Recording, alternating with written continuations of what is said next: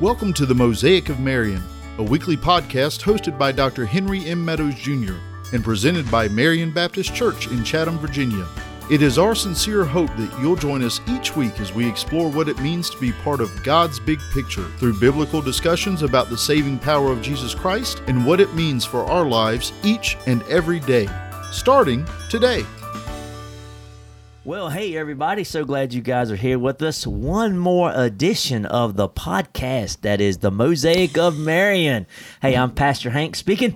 And once again, I got my trusty sidekick, Miss Mona. Hey, Miss Mona. Hey, it's good to be here again. She is seriously a woman of few words in the never introduction. know what to say. Well, just be nice to say something. Well, I am happy to be here. Well, good. I'm glad you're not sad. No. I mean, good, great. Hey, so we're glad you're here. And we have so much to say today that we're pretty sure we don't get it all in. Well, we don't usually. But having said that, we're going to try. So once again, I am Pastor Hank Meadows, and I'm pastor of Marion Baptist Church. This is the Mosaic of Marion, and Miss Mona is with me. And we're going to jump in. If you have your Bibles, I pray that you do, Hebrews chapter 10, and we're going to start at verse 19, and we're just going to see how far we're getting at. Last week, tell you what, why don't you recap last week, Miss Mona, about Abel? Well, last week we, because we were supposed to be in chapter 11 of Hebrews, but we're taking a little left turn, because last week we talked about Abel, and that Abel offered to God a more acceptable sacrifice, it said. And we talked about acceptable worship and what that means and what worship is. And so that just kind of naturally led to us wanting to talk about the fact that we are able to worship and how we are able to worship and how we are able to enter into the throne room of God. And so that led us to Hebrews chapter 10. Right. And so today what we want to really deal with is that truth about how today that you and I, any saved believer, can enter into the presence. We don't have to go through a blood sacrifice. Well, we have to go through a blood sacrifice, but not as they did back in the day when they had to do them over and over and over and over and over and over. One of my favorite scriptures, and I can't find it right now, it's somewhere, I think in actually chapter 10 or chapter 9 of Hebrews, when it says he did this and then he sat down. Oh, there it is, yes. Right there in chapter 10. Just before this, it says, verse 12, but when Christ had offered for all time a single sacrifice, he sat down. Yes. Yep. That means the work was done. Right. So that just sort of, gets me all kind of jacked up and fired up, man. And let's not take that rabbit trail. Let's just keep going with Hebrews chapter 10, starting at verse 19. So I'm going to read it this week. We'll throw you another little curveball. I'll do the reading this week. And once I read, you jump in. Okay. Actually, let's open up with prayer. Okay. Wait a second. You want to pray first? Sure. You think we should pray?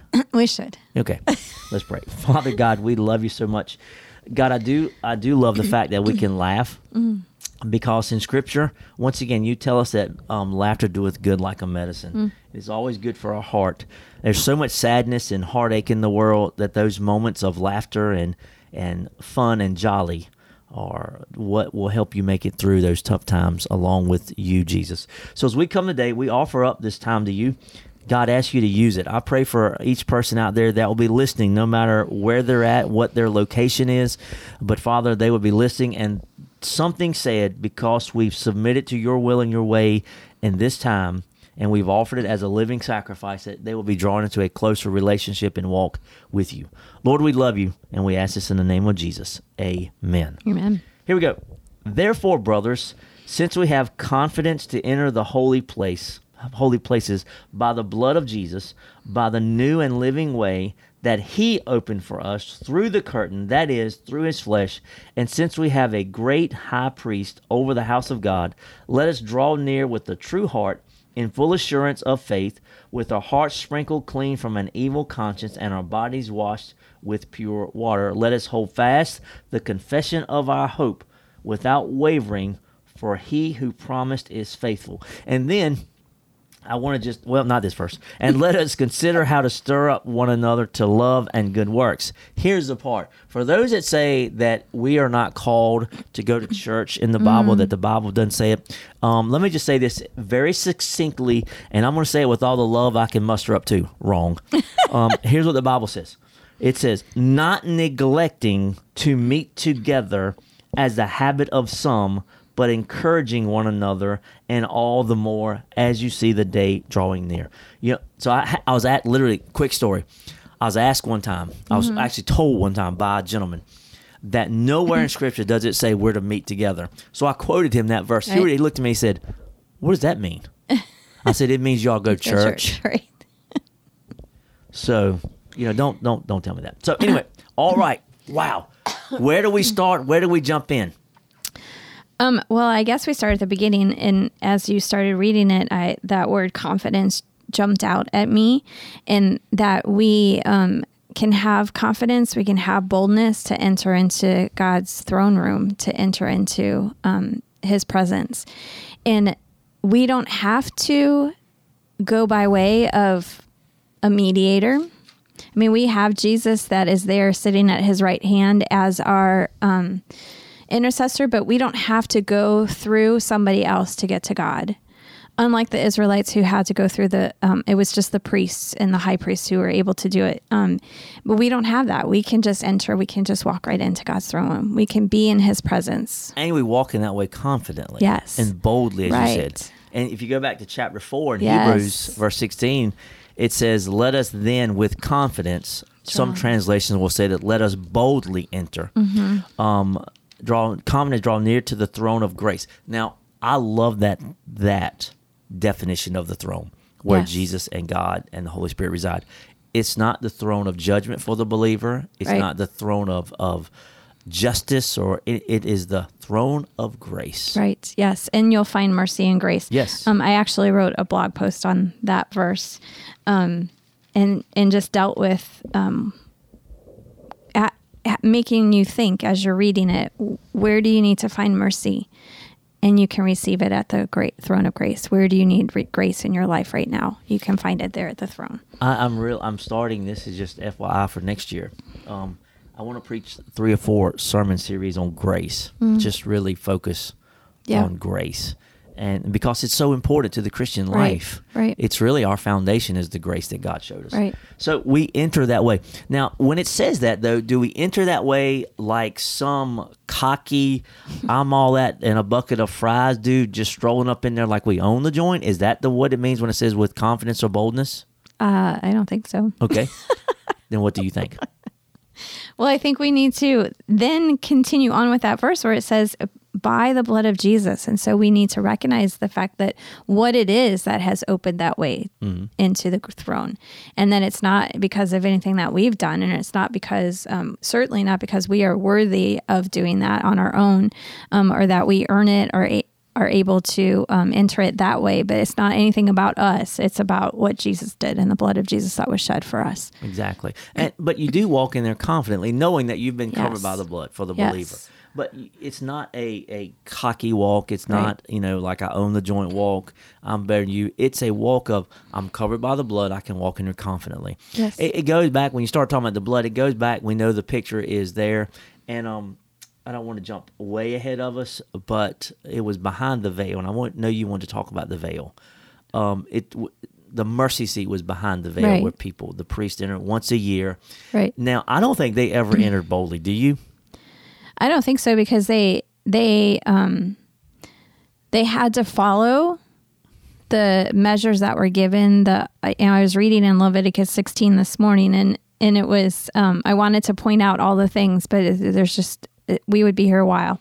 And the blood of the bull and the blood of the goats, and just sprinkling it on the altar and sprinkling it on himself, and having to bring an atonement for himself. The high priest couldn't just go in. He had to bring an atonement for himself, as well as then the people. And so there was a lot of work that he had to do, and a lot of sacrifices that he had to make, and a lot of blood that had to be shed.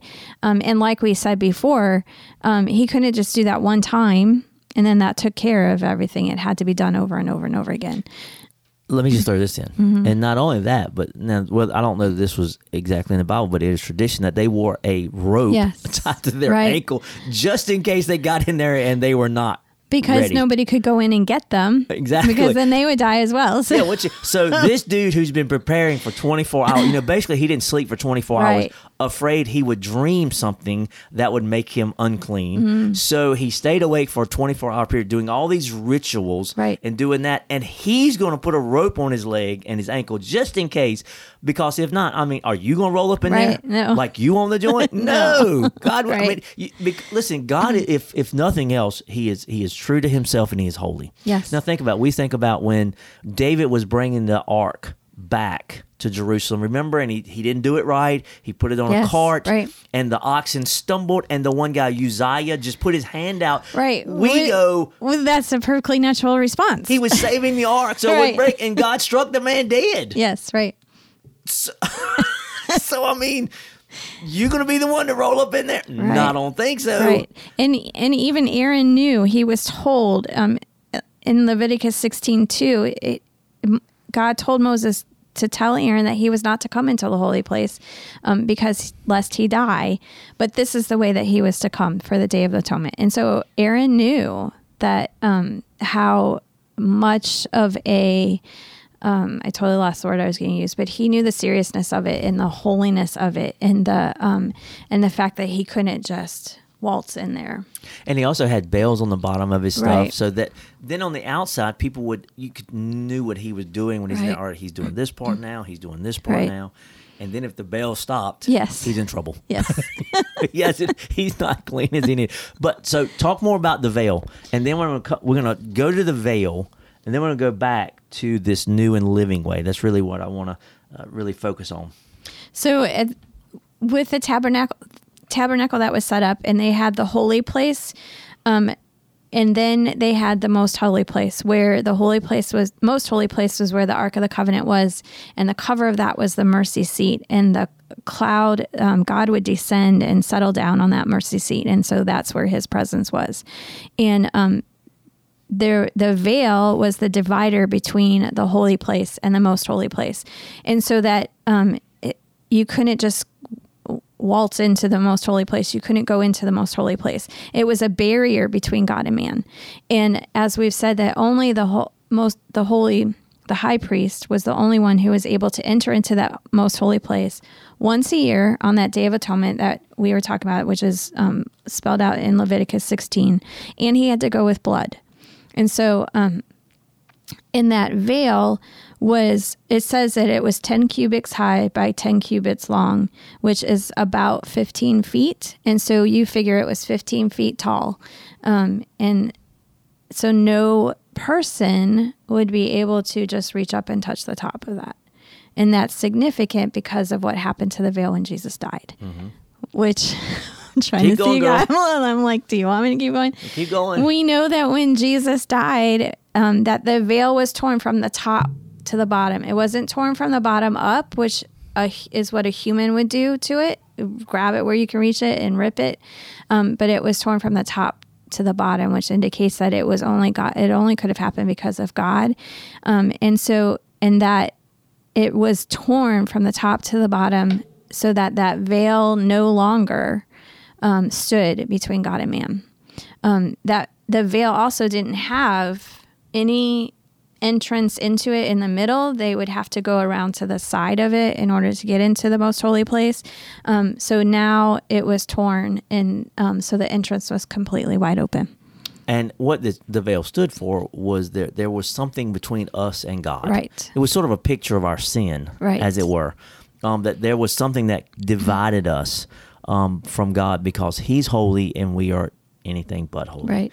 And now the other thing about it, now in case you're thinking that this was just some simple little sheet, they say it was a hand's width thick. Right.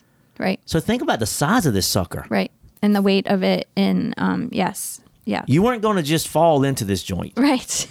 And I hate and even just ripping it, because it was so thick and made of such material that you couldn't even just rip it you couldn't grab it from the bottom, just rip it. So as you out there, reminder, it's 15 feet high. Mm-hmm. You say 15 feet wide. Mm-hmm. There's it. And your hand. Right. The width of your hand. Mm-hmm. Yeah. You're just not going to tear that sucker. Right. You matter of fact, it had to be something to get in there. Right. And so that's what we had between us. There was a barrier between us, right, between us and God. And so it also leads to this truth. So that's why that the Old Testament saints could not go right to heaven. Right. Because the barrier was still there, because Hebrews chapter 10, not by the blood of bulls and goats. They still could not go into the presence of God. Now they went to paradise, right. which was sort of heaven light, as it were. It was a wonderful place. But, and I don't really want to keep going down this rabbit because then you just get into everything else. So, but let's say, so now believers, so Old Testament saints could not go right into the presence of God because of their sins, and they were not covered by the blood of Jesus. Now we can go into there. And so I want to go back to verse 20 that says the new and living way. So the way we come now is conversion, not ritual. Right. You spoke very eloquently and truthfully about that it was ritual. Yes. The way that the high priest, remember, just the high priest would go in one time a year, very rich, 24-hour ritualistic thing to make sure he was prepared and clean. Dealt with blood on him, blood in his hand to throw on the mercy seat. You could get into the goats that were beforehand, that were pictures. Now we have conversion, not ritual. Right. Now you may say, well, what is conversion? Conversion is converting from an unbeliever to a believer. It's converting from a non-follower of Jesus to a follower of Jesus. It's converting your life, putting your life in the hands of Jesus, basically. Yes, right. Just accepting him as your Lord and Savior. And I wrote that. And then the living way, because think about this, the living way speaks of also conversion, because conversion is living. I think I said this yesterday or maybe a few Sundays ago. I think it was yesterday. You may be breathing, but that doesn't mean you're really living. Right. You never truly live until you find yourself fully engulfed in Jesus. Until you find yourself fully Jesus. I know it sounds fun, but it's the best way I could put it, fully in Jesus. And that's really what a believer is, that it's Christ in you, the hope of glory. Let's go to Colossians. That's what I'm really trying, that's conversion, is Christ in you, the hope of glory. Now the word hope, once again, we're going to go back. Hope is not a hope-so thing. It's a no-so, and it's based in biblical truth. Yes. Religion is ritualistic and is dead. Yes.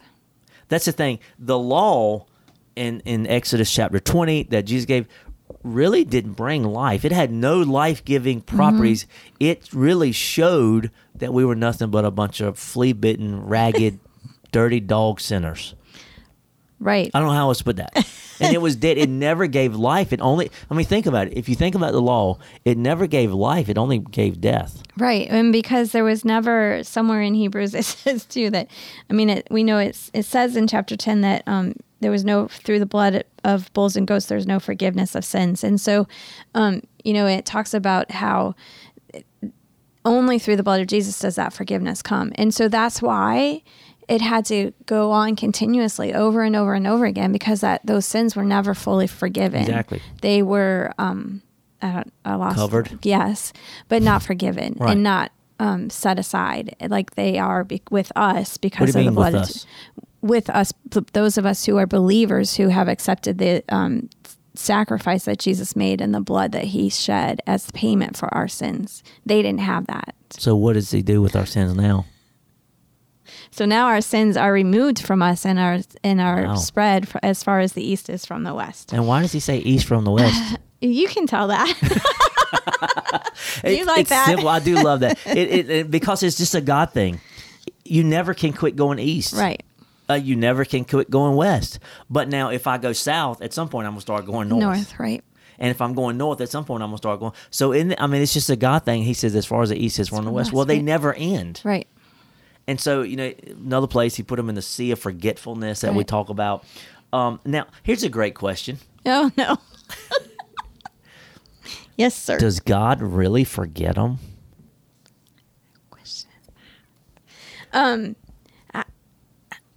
Hank. Here's the truth. I just want to see what you'd say. God chooses to not remember them is, I think, the best way I could think of. I didn't mean to put you on the spot, but I like to see if I can. It does say, my memory's a little bit slow, but it does say that he remembers our sins no more. Exactly. But it's not because he forgets. It's because he chooses He to not chooses remember. to not Right. remember, and now some of them again, but that means he forgot. No, it's a very different thing. It's a deliberate, right? It's a choosing not to remember. Right. Sorry about that. I'll pay for that, y'all. A little bit later, I can look in her face and see. Hey, so let's move. I love this part too. So then he says, so we've gone through the new and the living way that and we talked about the curtain, but listen, that he opened for us. Now, the word opened, I'm big into definitions of words too. You are in the tenses, I'm into definitions. Well, I like definitions too. So the word open there means inaugurated. I wrote this in my Bible. God didn't just tell us how to live this life. He showed us. Right. So he inaugurated. We can get into the whole new covenant thing Yes. where it talks about the old covenant was You done give away me- with. yeah. Oh, my Lanta. Yep. I know I highlight. In speaking of the new covenant, this is in chapter 8. In speaking of the new covenant, he makes the first one obsolete. The word obsolete means antiquated. Right. Because we don't have to do. I mean, we're not up in here on Sunday morning with Right. bulls and goats. Right. I was like so excited, I got way ahead of myself.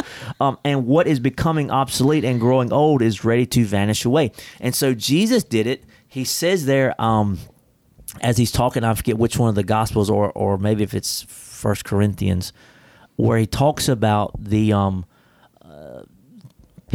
I just totally lost my train of thought. Where he talks about the Lord's Supper. And he says that he's inaugurating the new covenant in his blood. Right. It started at his death and resurrection. It started really at his crucifixion, I guess you could say. He was writing it. So and by the way, here's another truth, and I'm going to let you go. I can see you ready to say something. Here's the truth. You can't live the Christian life outside of Jesus. Right. I used to say, man, it's the hardest thing you'll ever do. I was totally wrong. It's not the hardest thing you'll ever do. It's the most impossible thing you'd ever do is Right. try to live the Christian life on your own. Only one person has ever done it, and that was Jesus himself. So you better let him, through the power of the Holy Spirit, live it through you. Right. So there you go. Well, the only thing that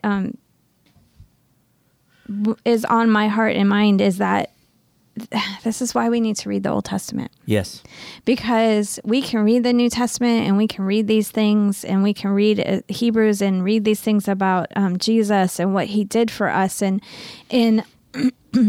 unless we've read and studied the Old Testament and know what those things mean, what was set before as a picture. It says in Romans that what was written before was written for our instruction. And so if we just ignore the Old Testament, then we're not being instructed. Exactly. And so if you've never read Leviticus 16, then you don't know what the Day of Atonement, what all it entailed, and you can't see that, oh my goodness, He's put those sins on that goat and sent it away, just like Jesus took our sins. Mm-hmm. And so you don't get that if you don't read and study the Old Testament. And so and God He didn't just set up these things for to give them something to do. Yeah, you guys should have just seen her face when she did that. The movement that she just made, it was hilarious. Oh my! I'm glad I crack you up. Yes. But he set those things up very specifically and deliberately to give a picture of Jesus. We've lost it. Totally lost. I've lost control. That was great. I've never seen you make a move like that. And the whole time we're doing it, man, she just imagine just moving your head back and forth and shaking yourself. He just didn't do it. I was making a very serious point. I didn't see anything very serious about your actions when you were doing that. Anyway, so yes, here's the truth. Why now Ms. Mona has lost it. The Old Testament is Jesus concealed. Yeah. You should look for Jesus Christ on every page of the Old Testament. He's and it's there. And you think, well, I read it and I don't see it. Well, keep reading it. Exactly. Read it over and over. Study it and find out because it's there. And the truths of Jesus become so much greater when you can read the Old Testament and see how it shows a picture of Jesus, and we can then read the New Testament and see how he fulfilled those things. I want you to, if you've never seen Jesus in the Old Testament, I want you to do me this favor this week. I want you to go read Isaiah 53. And the whole time, I want you to picture Jesus on the cross. Yep. Seriously, do that. and you will begin to understand. And then, so write that down, Isaiah 53, read it with an eye to Jesus and the cross. Then go read Psalm 22. Same thing, okay? So I want you to do that because that's where you're going to find Jesus. Those are two of the most obvious. Right. Now, he's there, and like I said, my plan is right now, unless the Lord changes, I'm going to be preaching through parts of Leviticus come the first of the year. Lord, pray for me. Because it's so in depth. Yes. And it's so, I got a buddy of mine who would say this, it's just rich. It is. With truth. It is. And as it pregnant with truth. And so, wow, we have 5 minutes left. That's what happens every week. So guess what we're going to do, y'all? We're gonna say just a few other things here, and we're going to try to bring this to a close. And we're going to be right back here next week in the same passage. We're not going away from Hebrews 11, but and we may do this throughout Hebrews 11. If there's something else that really pertains to it, we're gonna fully address those things. It's not enough to know how Abel came to God. It's much more important for you and I to know how you and I approach God. Yeah, it's great for Abel. Right. And we need to know those truths. Right. Because it does have some indication for us, but we need to know now. Right. So. Right. Well, and so as you were saying that, then it just, the thought came to me that we started with talking about Abel and what was acceptable. And then we moved into what is acceptable for us. And we talked last week about what it means to worship. And if you didn't listen to that podcast, I encourage you to do that. And then today, looking about how we are able to do that. How is it that we are able to enter into the throne of God and worship Him and come before Him and seek His face and seek His mercy and seek His grace? And so that's what we've been talking about today. And I don't know about anybody else, but I know for myself, just the fact that I can stand before God, it stops me in my tracks. Absolutely. I mean, it really does. And just the fact that Jesus did that for us. And like I said, we don't have to have somebody else come and stand between us and God. We can stand right there in front of God. And not only did Jesus do it, but He did it while we were sinners. Right, exactly. Romans 5:8. Right. It's just a powerful verse. Right. And so here she's about to cry, y'all. I She's know. gone told you. she's about to cry now. Bless. You've had a good day already, man. If you can laugh and you can cry. That's right. Jim Valvano in his great speech said, if you do those things, man, you've had a great day.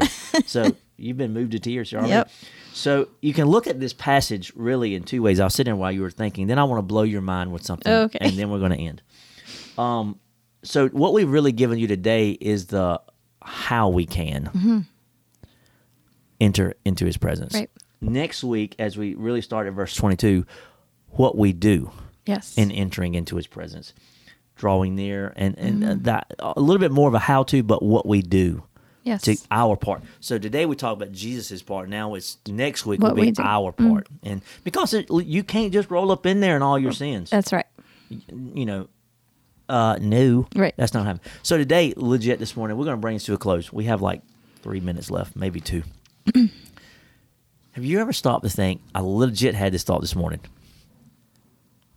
how long forever is going to be when we're in the presence of Jesus? I don't know what got me thinking about that. When I was thinking about everything, I think about the world, America, the craziness that we got going on.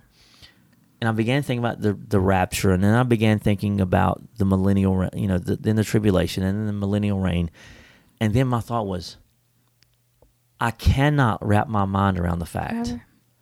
that we will then live in perfection forever and ever Right. and ever. I don't think we understand that. We don't.